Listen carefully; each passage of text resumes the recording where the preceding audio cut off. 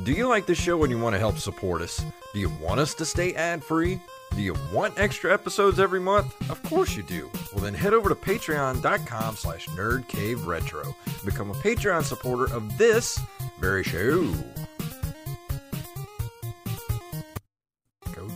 What is going on with my soundboard tonight?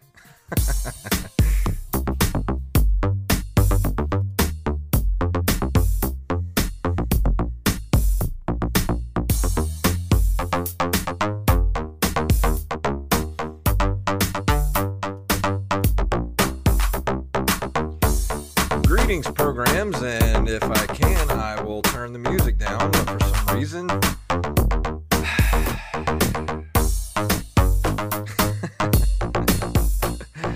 something is going screwy with everything tonight. I don't know what's going on. Welcome, programs. Greetings, programs. We're back here for the Nerd Cave Retro Show. My name is Jason Robbins. And my name is Derek Diamond. Good Lord. The video game gods are angry with us tonight. They are not smiling upon it. They know you're going to make fun of the Sonic trailer because that's what's happening. The gremlins have crawled into my computer and making everything go stupid. And yeah, so that's what's happening. Jesus. Yeah, so for those who are watching live, if you're wondering why we're starting a bit late, I've been having some power issues at my house the last couple of days, and it's funny because I had mentioned it as Jason and I were talking right before we started. I was about to post the link on Facebook for us to say, oh, we're live talking Sonic Mania tonight, and then the room goes black. So I go into my laundry room, which is where my breaker board is, if that's the technical name for it. I'm not a very handy person when it comes to that kind of stuff. But anyway, the breaker had been flipped for this side of the house. So I flipped it back. And I was like, okay, well, we'll get started. And then a couple of minutes later, it happens again. So I've done some finagling, and hopefully this will work. But I will say that I think this is the best lighting I've ever had during the show. It looked very and so I've got my laptop set up on a stack of about 6 or 7 books. I've got my wireless keyboard and mouse here with me, and then I had to basically rip my webcam out of my desktop, and then I set it on top of my laptop. So awesome. Yeah, so it's been that, and today's just been. It's been pretty awful. Yeah. It's just been, work was not fun today. It's you know how you just have one of those days where just nothing goes right. That's kind of how today's been. But I will give a positive note for those who, if you're listening to this, I assume you're into most nerd and pop culture things. We actually had a very successful Star Wars night. Yeah, where I work, we had upwards of 8 to 12 members of the 501st Legion show up to dress up as characters. They were a huge hit at the game. There were a ton of people dressed up in costume. We made, we put all of our baseball players in like Jedi robes and stormtrooper outfits on their headshots on the video board, so it actually looked like they were from the Star Wars movies. I did, to intro the team before they walked out on the field, I made this like mock opening crawl for the, it was like a mockery of the crawl you see at the beginning of every Star Wars movie, just kind of set up what was going to happen. So it was a lot of fun, and it was nice getting to kind of integrate something that's meant a lot to me into, what I do as a job. So that's awesome. It was great. Well, hopefully my soundboard will not go screwy like it did at the beginning of the episode. I was just talking to Derek before the show that I think it's about time for a new iMac because this one is definitely starting to show its age. I definitely need to get a new laptop. Right now it's running okay, but I need something with a little bit more power to it. So I think same here. I'm probably going to hold off on getting a new desktop because it still runs fine. I've got to get the RAM fixed on it, but it still runs fine. You know, it's, I think, 8 years old or about to be 8 years old. So it's had a really good run, but it still runs well for the most part. Yeah, this iMac is about 5 years old, so it's getting to that point where I'm going to need something new soon. I can't keep stretching the life out of it. So, yep, it's about that time, so we can have a better show, so we don't have any more mishaps like we did at the beginning of this one. So what do you say, Derek? We go ahead and dive into this episode and get into the news. Let's do it.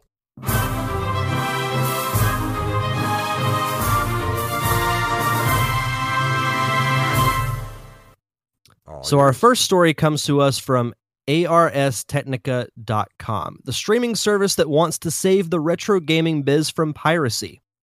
For decades now, the only practical way for most people to access vast swaths of digital gaming history has been through illegal ROM downloads. Unlike music and movies, where thousands of catalog works are available through multiple different streaming and download services like iTunes, Netflix, Hulu, the game industry restricts its commercial history to aging cartridges and arcade cabinets, extremely sporadic re-releases on modern hardware, and limited services like Nintendo Switch Online, which has replaced the Virtual Console. A newly announced service called AntStream just reached its £50,000 Kickstarter goal to help change that state of affairs. The planned service has spent years tracking down the licenses to over 2,000 classic titles from the arcade, ZX Spectrum, Amiga, Commodore 64, and the Sega Genesis. Subscribers to an all-you-can-play plan starting at $50 a year for early backers will soon be able to play those emulated games via remote streaming on their PC, Mac, Xbox One, iOS, or Android device. So, what do you think of this? I mean, I think in theory, a video game streaming platform like a Netflix or something along those lines, dude, in theory, I think is a great idea. I was just talking about this a few weeks ago on this very show. You were. We need to have something like this, so I am very, very excited about this. The only thing that kind of sucks is it does go into the whole rights issue about it's very hard to attain all the rights to all these games because of different publishers, and especially with Nintendo. And it says here, the biggest gap in AntStream's catalog as it stands is Nintendo hardware. The company behind the NES and SNES has often put up roadblocks for companies that want to emulate that hardware on modern platforms, though their legal right to do so for games published by third party is thin at best. Thus, it's not surprising that classic Nintendo systems aren't represented on AntStream's initial list of titles. I really think that if this takes off and you can, have this for $50 a year to play all the retro games that you want to play via streaming, I think Nintendo is notoriously late to the game. So it's going to take something like this to make Nintendo realize that there is a market for all those old games. So either A, they will allow all these old games to be on this platform, or they will get off their ass and put them all on Nintendo Switch Online, the NES, and the Super Nintendo library. They need to put every single game on there. Quit all this piecemealing crap. Just put everything on there. Make everything accessible, everything playable. Just throw it all on there because we want it. I'm tired of this, 4 games a month and 2 of them are, quote, special editions. Like, no, I don't want that. I want all, 900 NES games to choose from. That's what I want. Yeah, I think if they do any of those options, it will be the latter. But I agree with you in the sense that Nintendo has to release release everything. Yeah. If you do that, people are going to swarm to the Switch Online store and buy it. Mm-hmm. Like, it's as simple as that. They will drown in the money. They will swim Scrooge McDuck style in their vault. Yep. If that happens. But back to AntStream, I do think it's really cool, but at the same time, the chances are they're not going to have Nintendo. So if they can get a good portion of everything outside of Nintendo, I think it does have a chance to succeed.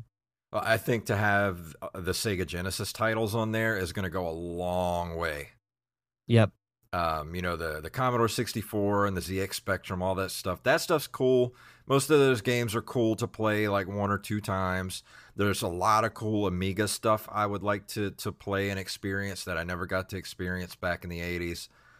But like I said, the Sega Genesis being on here and an all-you-can-play plan for $50 a year, which is nothing, I'm totally down for this. No, I agree 100%. But I don't know. I knew it was coming, and I'm glad it's happening. So I knew somebody was going to grab the ball and run with it. They just need to send you a royalty check. Yeah, they do. Where's my streaming check? Where's my money? Where's my money? This next story is really not. I mean, it's on WUNC.org about how the Game Boy is turning 30. Came out 30 years ago. It marked a beginning and an end. Let's see. The device was janky by today's standards. I don't think so, but it was revolutionary in '89.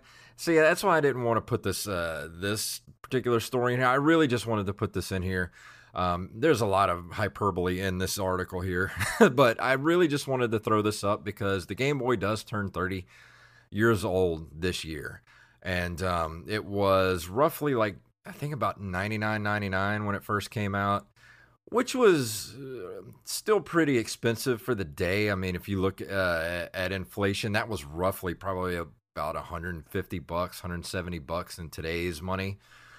But I remember the one I bought was slashed. I think they had finally settled on a price after a few years of like $79.99, which wasn't too bad. But yeah. I never really played my Game Boy all that much. I did get the one where the pack-in game was Link's Awakening, and I never bought any other games than that one. I never had Tetris, which was one game that I always wanted for it. But the Game Boy actually lasted for it was on the market till like 2002 or 2004, which is nuts for that system to be on, to be alive for that long. Well, it went through so many different incarnations. You had the Game Boy Color, you had the Game Boy Pocket. Then they switched over to Game Boy Advance, I think, in the early 2000s. So that ended that traditional run of the Game Boy. But yeah, it had a heck of a run and had so many cool games. Tetris, I think, is the most known game for it, and had a lot of fun playing that when I was younger. But it had the Mario Land games, I think, are extremely overlooked, because I think they were for the Game Boy and not for a main console like an NES or a Super Nintendo. Yeah. Same thing with Link's Awakening, and it's getting the remake, and it's going to get finally the attention that it's deserved for so long. Yeah. But there were a lot of fun games for the Game Boy, and one is actually going to be not the game I reviewed tonight, but my review after this is going to be Mario Land 2 for the Game Boy. Well, you look at all the different iterations of the Game Boy too. It came out, it was the pea soup green screen and the brick onto the what was the next version of the Game Boy? The Game Boy Color, and then onto the Game Boy Advance. There was also the Game Boy Pocket. That's right. Which was like the Game Boy but just tiny, smaller. Yeah. But you can still actually pick up Game Boy Advances for relatively cheap, and they're everywhere. Like, I see them all over the place. So I actually may pick up a Game Boy Advance, because you can still play all the Game Boy games previous to that on the Game Boy Advance. So that's actually a pretty good system to own, especially if you want to play all the the older Game Boy games, which a lot of those are, I still want to go back and play a lot of those games, like the Metroid game. I'd love to. I'm ready for Link's Awakening, the remake, to come out soon, because I really want to play that, since I never really played it too much when it first came out. You'll like it. It's a really, really good game. But yeah, I actually still have my Game Boy Advance SP, which is like a foldable version of it. Yeah. And it was a special NES edition. And it looks like an NES controller. That's so awesome. Which is which is really cool. But I guess we'll go and move on to the next story because I know you've been waiting very patiently. So last week, we had the opportunity to record the show on a Monday because we also did my show with Steve and Wally talking about Avengers Endgame. So I'm driving to work the next day, and I had read after we did my show that there was a possibility that the first Sonic trailer was going to come out. And I didn't really think anything else of it until I was driving to work the next day when you texted me and said the Sonic trailer is out with 3 emojis of an indifferent face. So I was like, well, I'll watch it as soon as I get to work. And yeah, I watched it. I watched it. That's so, my review. I watched it. So this is the thing. I did not have very high expectations for this because, as I've mentioned numerous times on this show, I've been against the whole live action thing from the very beginning because it's very, very difficult for it to pull off. Like, to me, the only good live action animation hybrid I can think of is Who Framed Roger Rabbit, and that was made in the late 80s. Now, I think Detective Pikachu is going to break that trend from the trailers I've seen because with that movie, from trailer number 1, I've been all in on it because the Pokemon look great, and I think they look how they should look if they were in a real live-action environment. Pikachu looks all furry. Bulbasaur has kind of a rubbery and like a frog type look to him. Mewtwo looks very rubbery. They all look to me like they should if they existed in real life. And then we get to the Sonic trailer.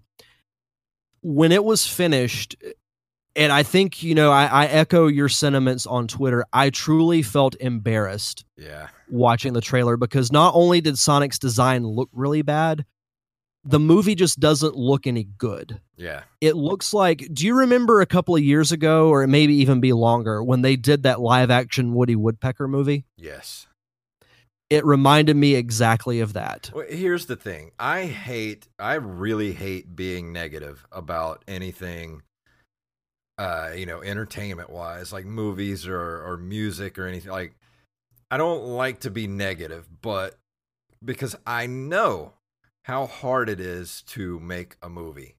I know no one goes into a movie expecting to make a bad movie.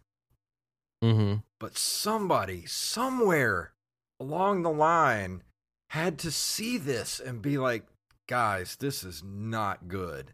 We need to stop what we're doing and go back to the drawing board. I mean, I understand that they had already sunk like millions of dollars into this thing.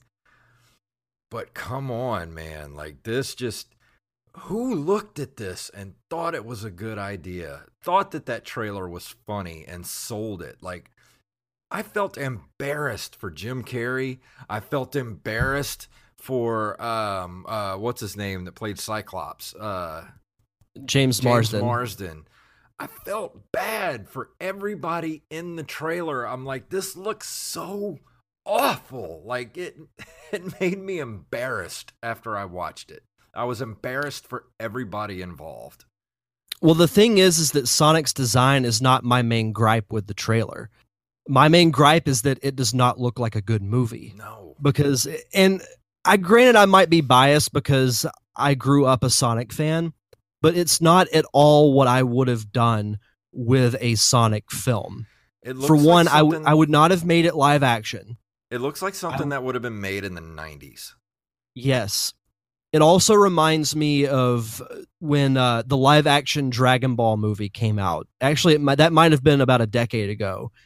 And when I watched it, it reminded me of an action movie that would have been made in like 1993. Yeah. And that's what this reminds me of.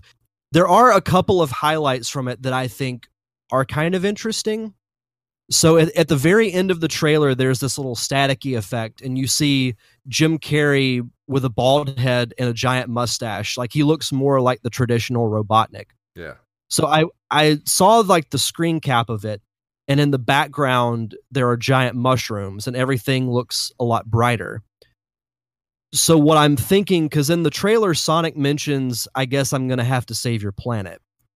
My guess is that Robotnik will follow Sonic back to his world, and that will cause his appearance to change. Possibly. If I had to guess. Now, as a follow-up to this, the director, Jeff Fowler, has come out, and he actually went out on Twitter and said, "Thank you for the support and the criticism. The message is loud and clear. You aren't happy with the design and you want changes. It's going to happen. Everyone at Paramount and Sega are fully committed to making this character the best he can be." So now, Jeff Fowler, the director, he has a background in visual effects. So my guess is he's probably helping the visual effects team, as a more hands-on role. Yeah. It's changing Sonic's design. I've seen a couple of mock-ups that make him look a little closer to how he looks in the video games, and I do think it looks a lot better. But I don't think that that's going to save this movie. No, like I said, it looks like something that was made in the 90s. Like, it's got the humor in it was not funny. Like, there was nothing about that trailer. And what was up with using Gangster's Paradise? That was going to be my next point, was that the moment where I said this is awful was when Sonic put in that cassette tape into his boombox and that song started playing. Like, I just don't get it. When the trailer first started and they had the kind of techno Daft Punk type music, I was like, okay, I can see this as, fitting in Sonic's world. But as soon as Gangsta's Paradise happened and you see the outline of Sonic, and I'm like, yeah, this is bad. Yeah. This is really, really bad. Did they get it on discount from Coolio or something? Like, why was that in the trailer?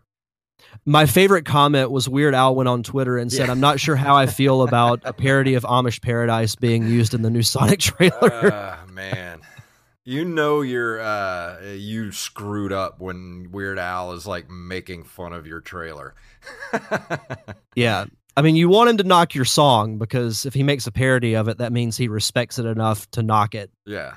But I don't know. I mean, this movie comes out in November and we're in early May, so I just feel bad. The visual effects team's going to be putting in a lot of hours. I just feel bad for everybody involved with this thing. Like, I think it was just, it feels like half-baked.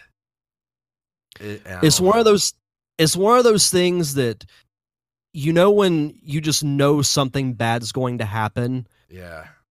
So you kind of prep yourself for it, but it's one of those things that when it does happen, you still don't feel prepped for it. That's how I felt watching it. Like, I felt so disappointed watching it, because a small part of me, like, my gut told me this movie was not going to be good or look good. But I held out a small glimmer of hope. Yeah. And then the trailer just flushed it down the toilet. Yeah. And I will say this, if Paramount wanted some advice on how to make a good Sonic movie, I'm not that hard to get a hold of. Yeah, we're right here. Just hit us up at Nerd Cave Retro. We both look at the Twitter. Just go on there. You can reach both of us on there. Yeah. I will be more than happy to give feedback. DMs are open, Paramount. DMs are open. God, if this had been Zelda, I would have probably thrown every single chair in my office. Nintendo not going to let that happen. Trust me. No, I guarantee you they're watching this Sonic trailer and like, yep, we're good. Yeah, we're good. And the sad thing is that I've read early reviews of Detective Pikachu, and it flat out says this breaks the trend of bad video game movies. And then Sonic's going to put it right back in the cellar. That sucks, man. And I hate saying all of this stuff, but after watching the trailer, I just don't have any faith in it. I don't either. I don't think anybody does. I don't think and there's no amount of fixing Sonic at this point is going to erase that from people's memories. No, you can fix his design all you want, and people will say, oh yeah, Sonic looks much better, but that's not going to make the movie, it's not going to make the story any good. It's not going to make the acting any better. All it's going to do is change the primary character's look. Yeah. I don't know, man. And that's it. Ugh. Let's see. How do I put this? Let me put it right here. This is exactly You blew it! That's all I gotta say. Yes.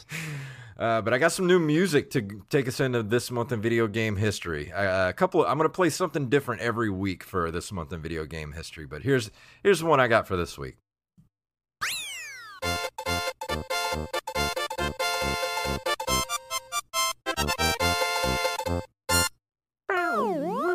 May 22nd. Oh, that's great. It's awesome, huh? Love it. May 22nd, 1980, Namco releases Pac-Man, originally Puckman in Japan. It becomes the highest grossing video game of all time. It has the first gaming mascot character, establishes the maze chase genre, opened gaming to female audiences, introduced power-ups, and featured cutscenes. Never heard of it. Really? Never heard of it? No, I'm kidding. No, I mean, Pac-Man, he's right up there with Mario as the most iconic video game characters of all time. You know, exactly. So, you know, I remember as a kid, almost every pizza place I went in, there was a Pac-Man or Miss Pac-Man arcade. Yeah. To me, it's a must-have. If you still have an arcade, if you run one, Pac-Man's got to be top 3 machine that you have, that or Miss Pac-Man. Oh, I have a theory that there's a Miss Pac-Man in every single pizzeria in America. If there's not, there definitely should be. Should be, yeah. But no, Pac-Man, I'd say him and Mario are the 2 most iconic video game characters of all time. Yeah. Yeah. Also in May of 1980, Stratovox from Sun Electronics is the first game with voice synthesis. Ooh, what is this Stratovox? I have never heard of this. It's an arcade fixed shooter developed by Sun Electronics and published by Taito in 1980. The first video game to feature voice synthesis. The player must shoot UFOs who will attempt to kidnap astronauts that appear on the right side of the screen. If the player lets all the astronauts be kidnapped, the game is over. Aw, there's no gaming caption on here. No screen caps or anything. Nope. According to Twin Galaxies, John Brissy of Milwaukee, Wisconsin, scored a world record 140,900 points on Stratovox on April 16th, 2008. That's why I love doing this month in video game history, because I would have never have heard of this game, and 2, known that it was the first game to feature voice synthesis. Yeah, no, that's cool. Let's see. Also, another Namco release in 1985.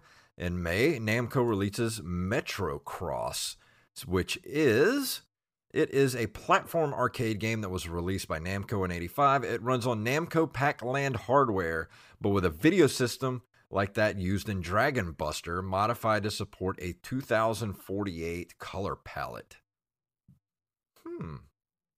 I want to say I've seen this game before. This looks pretty sweet. Yeah. I mean, I'm pretty sure we talked about it last year on the show, but I think we did. I feel like I've seen artwork. This game somewhere else. This artwork looks really familiar, so I think we did talk about this. Yeah, I think you're right.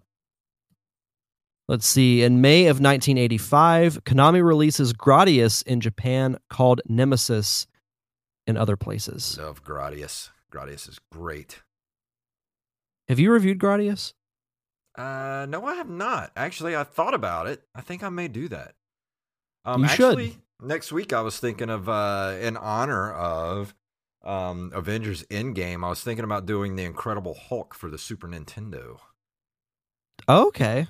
That'd be a good one. Yeah, I'll do that for next week. I've had it for a while, and I've never really played it, so I'd like to dive into it and see what that's all about. Yeah. I like that.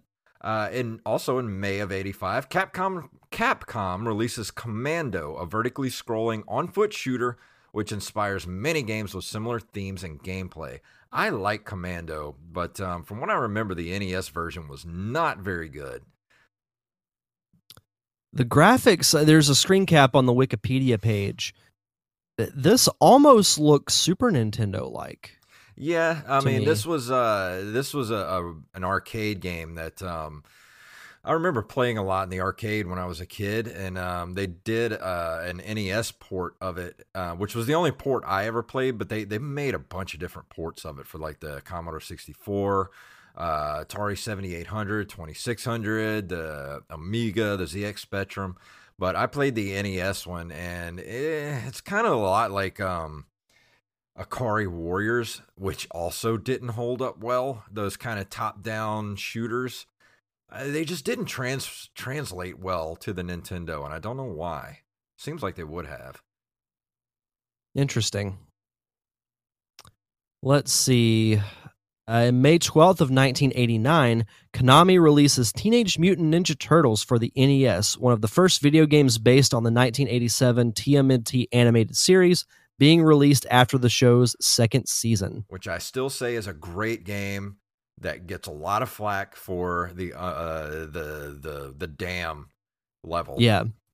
Other than the dam level, that damn level, that damn level. This is a great game. Did a lot of cool stuff with that game. It was more or less open world, like the top down open world part. The actual side scrolling area. It was pretty well done. I mean, some turtles were better to use than others. Of course, Donatello being the absolute most overpowered turtle in the game and the best one to use.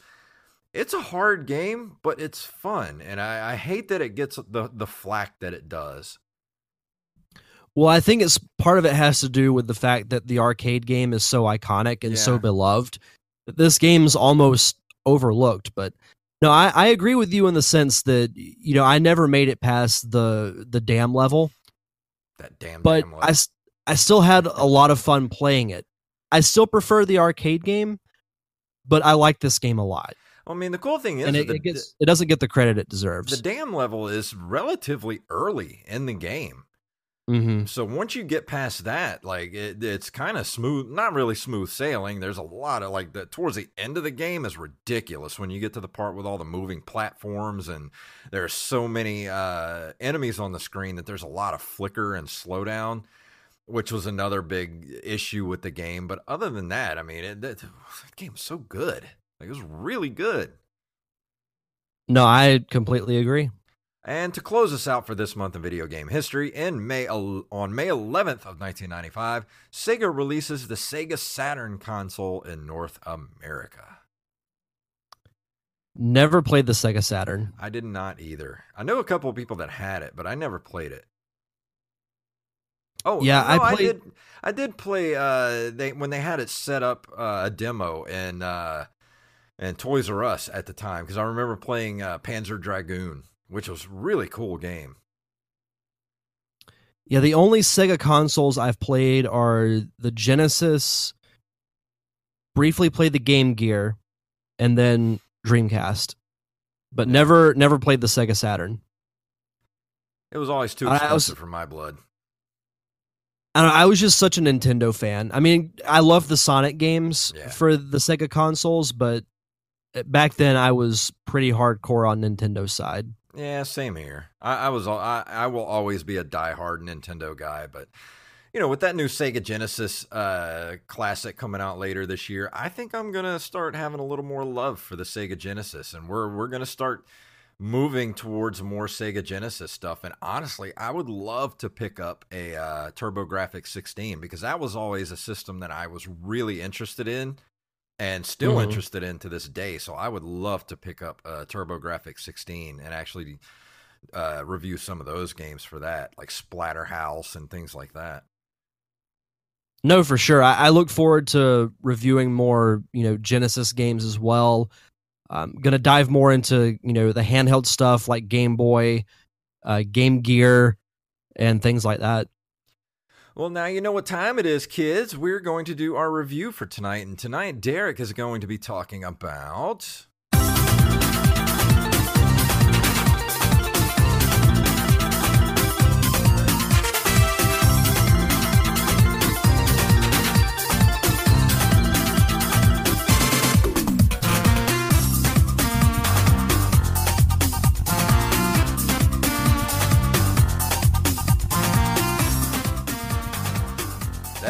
jaunty music right there.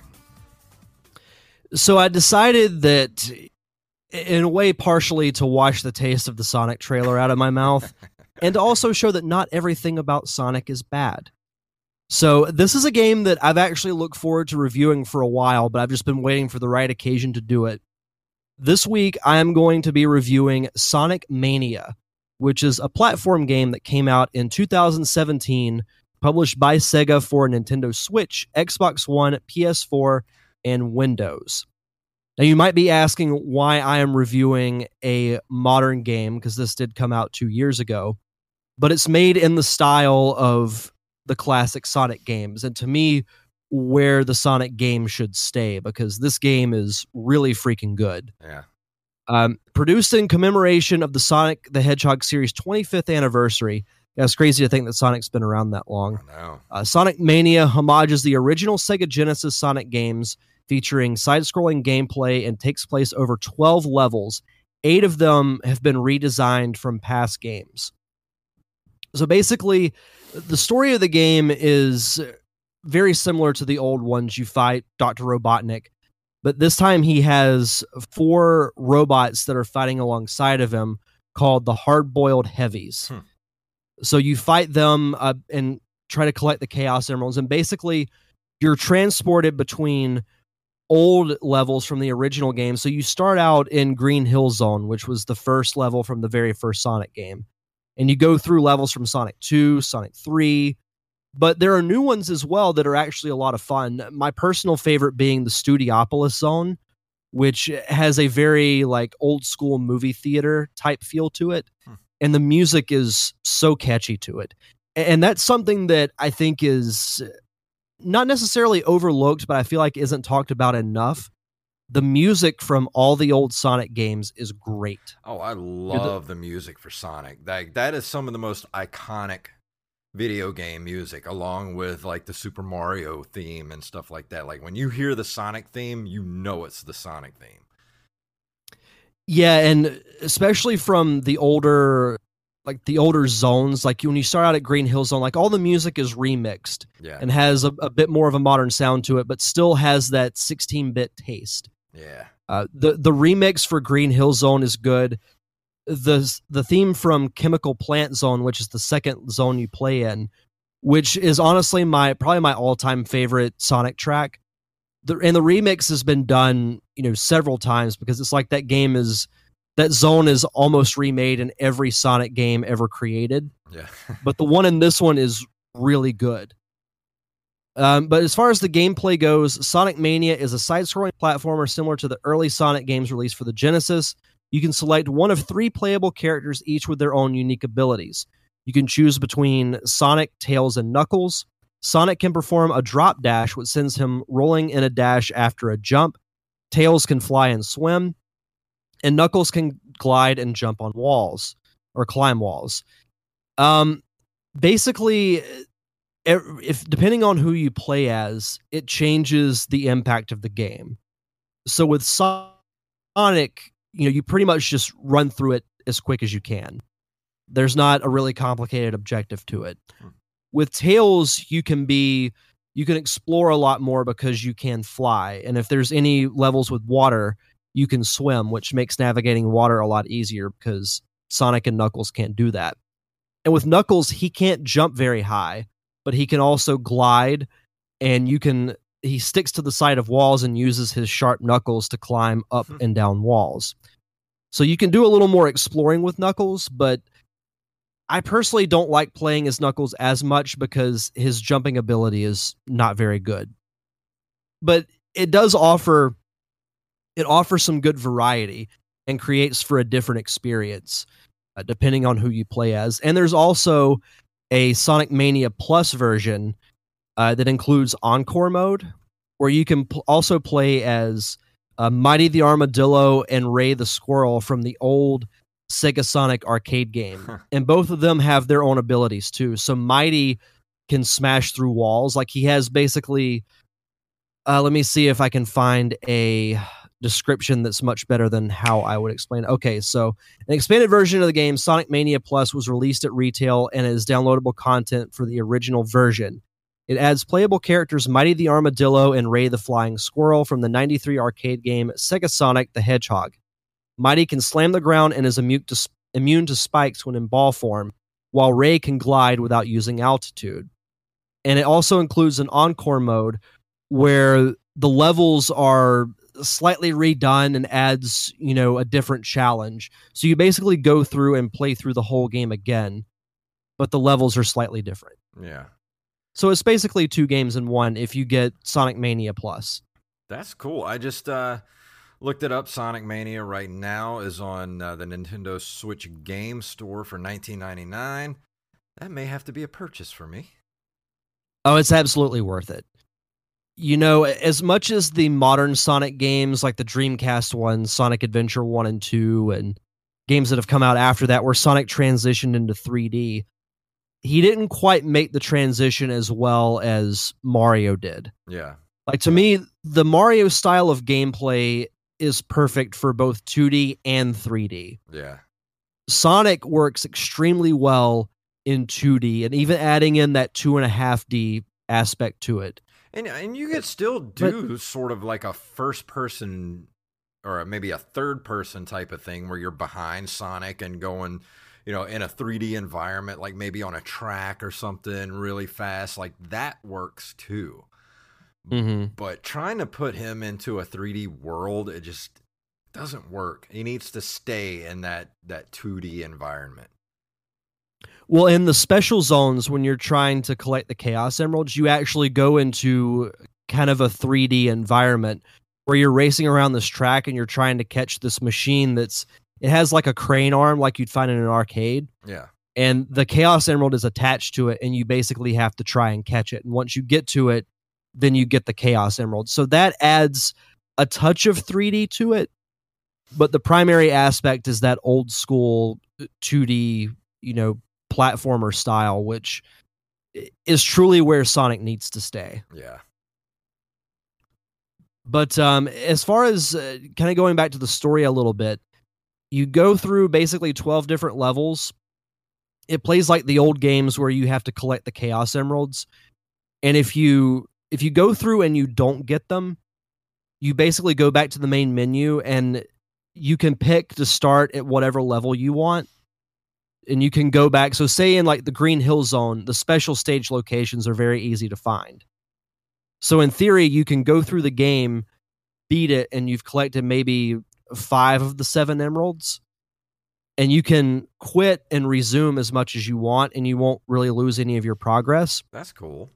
Then you can go find, the easy special stage locations to find, and then get the 7 emeralds, which when you do, you can transform into Supersonic when you collect 50 rings, which basically makes them invulnerable and extremely fast, almost to the point where you can't really control him. So if you're like running with Sonic, really, he moves so fast, it's more like gliding across the ground. There's not much traction with him. So when you stop, he doesn't stop instantly. Yeah. So you have to factor that, into the equation, especially with the later levels where they get more complicated, where you're not just running through it. Makes playing as Supersonic actually a bit of a challenge. And as you're Supersonic, for every second that goes by, you lose a ring from your ring total. And once it hits 0, you transform back into normal Sonic. Okay. It sounds fun. Like I really want to play this now. Oh, it's good. It's really good. And as far as the actual plot, so this takes place after Sonic 3 and Knuckles. Sonic and Tails receive a powerful energy reading from Angel Island and board their biplane, the Tornado, to investigate. However, Dr. Eggman sends an elite group of Egg Robos to reach the signal before Sonic and Tails. They excavate the source of the signal, a magical gemstone called the Phantom Ruby, just as Sonic and Tails arrive. The Egg Robos gain new powers from the Ruby, becoming the hard-boiled heavies, and send Sonic, Tails, and the island's guardian Knuckles through places where they've previously visited, where they pursue Eggman to prevent him from using the Ruby's power for evil, clashing with him and the heavies along the way. So each level has 2 different zones to it. In Zone 1, you fight like a mini-boss, and then in Zone 2, you'll fight usually one of the hard-boiled heavies, and every now and then you'll end up fighting Robotnik himself. Yeah. But you just pretty much go through and you beat the hard-boiled heavies, and then you beat Robotnik, and if you have all 7 emeralds, you beat the game 100%. That's cool. This sounds awesome. And the screenshots look great too. Oh, the upgraded graphics, it still has the 2D look. Yeah. But everything's very bright, very colorful. Frame rate is great. It looks really, really good. And the gameplay holds up. The music, I think the remixes for the old tracks are really good, as well as the newer ones. It has that nice balance. I would have liked to have seen maybe they do like a half and half thing where they do 6 old levels and then 6 new ones. Yeah. But I've got no real complaints about this game at all. I put it up there with, Sonic 2 as being one of my favorite Sonic games of all time. Wow. That's high praise coming from you. I mean, other than that, there's not a ton to say about it otherwise that, it came along, I think, at the right time because all the 3D games were getting very mixed reviews. Yeah. And when this was announced as being going back to the old format, people were raving about it. Yeah. I remember when this came out a couple of years ago, everybody was raving about how good this game was. And like, it just took Sonic back to form. And it was just really good. It was what people wanted. Absolutely. And some of the reviews, Electronic Gaming Monthly gave it a 9 out of 10, Game Informer 8.5 out of 10, IGN 8.7 out of 10, GameSpot 9 out of 10. So overall, pretty high praise for this game. And at E3 2017, it was nominated for the Best Platformer and Best Nintendo Switch Game Awards by IGN, though it lost both to Mario Odyssey, which a lot of games lost to Mario Odyssey that year. Well, that's a step above everything. Like Mario Odyssey is still, like, I had so much trouble trying to figure out which game I liked better out of Breath of the Wild and Mario Odyssey. Yeah, I like them both in different ways. Same. Like Zelda to me was it was a beautiful game. The gameplay was great. It was exactly what a modern Zelda needs to be. Yeah. Whereas Mario took me back to simpler times of playing Mario when I was a kid. It felt because I'm not gonna. Oh, go ahead. I was gonna say it felt like how I did when I first played Mario on the Nintendo 64. I'm not gonna lie. When you're in New Donk City and you play through the festival section of it, and you do like the old Donkey Kong arcade style type game, that with the song in the background, like I had tears in my eyes. It was good when that happened. Yeah, that was like that whole section, like especially like the parts when he would go into the 2-dimensional original Mario levels. Like that stuff was just so like just punched me right in the nostalgia bone. Yeah, when that happened, it took me back to sitting in my aunt's house when I was a kid, when I was first introduced to Nintendo. Yeah. I'm interested to see what they're going to do next for Super Mario. Like, cuz that was such a good game, man. It was really, I was worried about the cappy aspect to it, but it worked extremely well. Leave it to Nintendo to leave something as stupid as Mario's hat leading him on an adventure. Like, and it makes sense within the context of the game, and it's great. Yeah, it's really, really good. But speaking of good, I think overall for Sonic Mania, I give it extremely high praise. I played through some of it again before we started doing the show. Still took me back to playing Sonic as a kid. It's a game that anybody can pick up and enjoy. And I'm giving this game a 9 out of 10. Wow. Awesome. It's that good. It's right up there with Sonic 2 as being, my favorite Sonic game ever made. Well, my top 3 would be Sonic 2 would still be number 1, then Sonic Mania, and then probably Sonic 3. Well, I'm always looking for a good Switch game to add to the collection. Like I still have Cuphead on my wish list. I'm waiting for it to Same. drop in price because I know the second I buy it, it's going to be like, oh, there's a sale for $12.99 or something, and then I won't be able to get like the sale price. But Sonic looks like it's really good. I don't know if it ever goes on sale, so I'm going to give it a week or two. If it doesn't go on sale, I'm going to go ahead and pull the trigger on it because I really want to play this. It's money well spent. Yeah. So yeah, and I wanted to review this game just because I knew that I was going to just rip the mess out of the trailer. Yeah. But Sonic's not all bad. You know, all the classic Sonic games plus this one are really, really fun.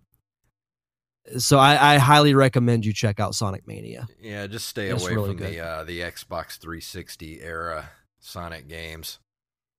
Yeah, I mean, Generations wasn't terrible, but it's easily, I think, the best of the 3D games, but it still doesn't hold a candle to the classics. Oh, yeah, absolutely. The classics are always great. Absolutely.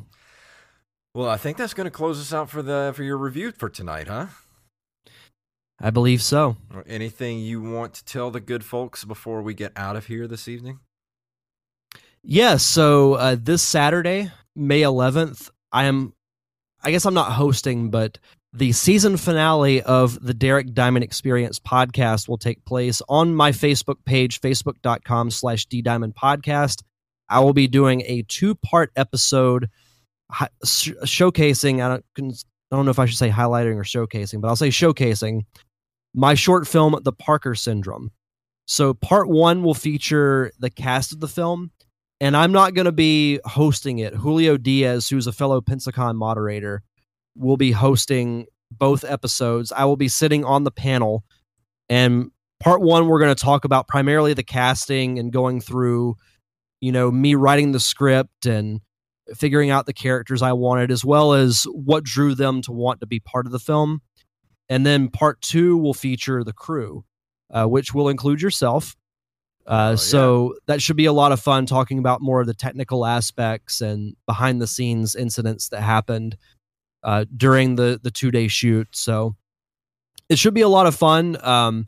Basically, part 1 is going to start at 6 p.m. Central Time, and then part 2 will take place at either 7:30 or half an hour after part 1 ends.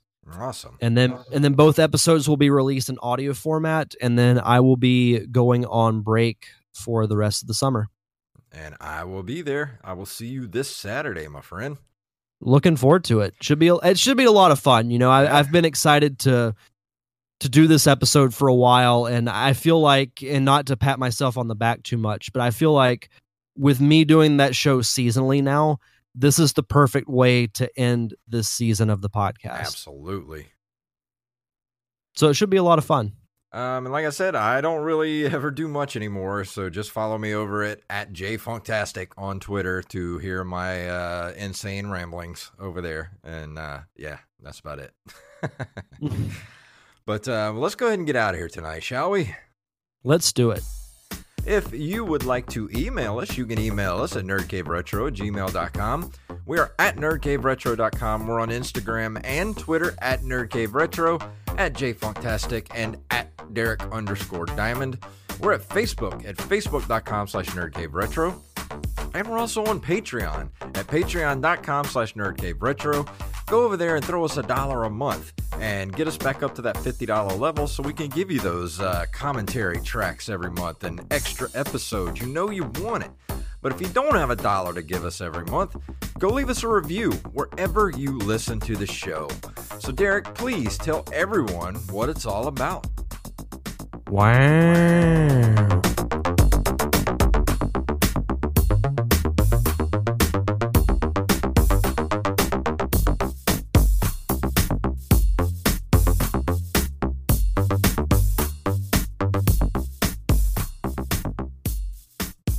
You blew it!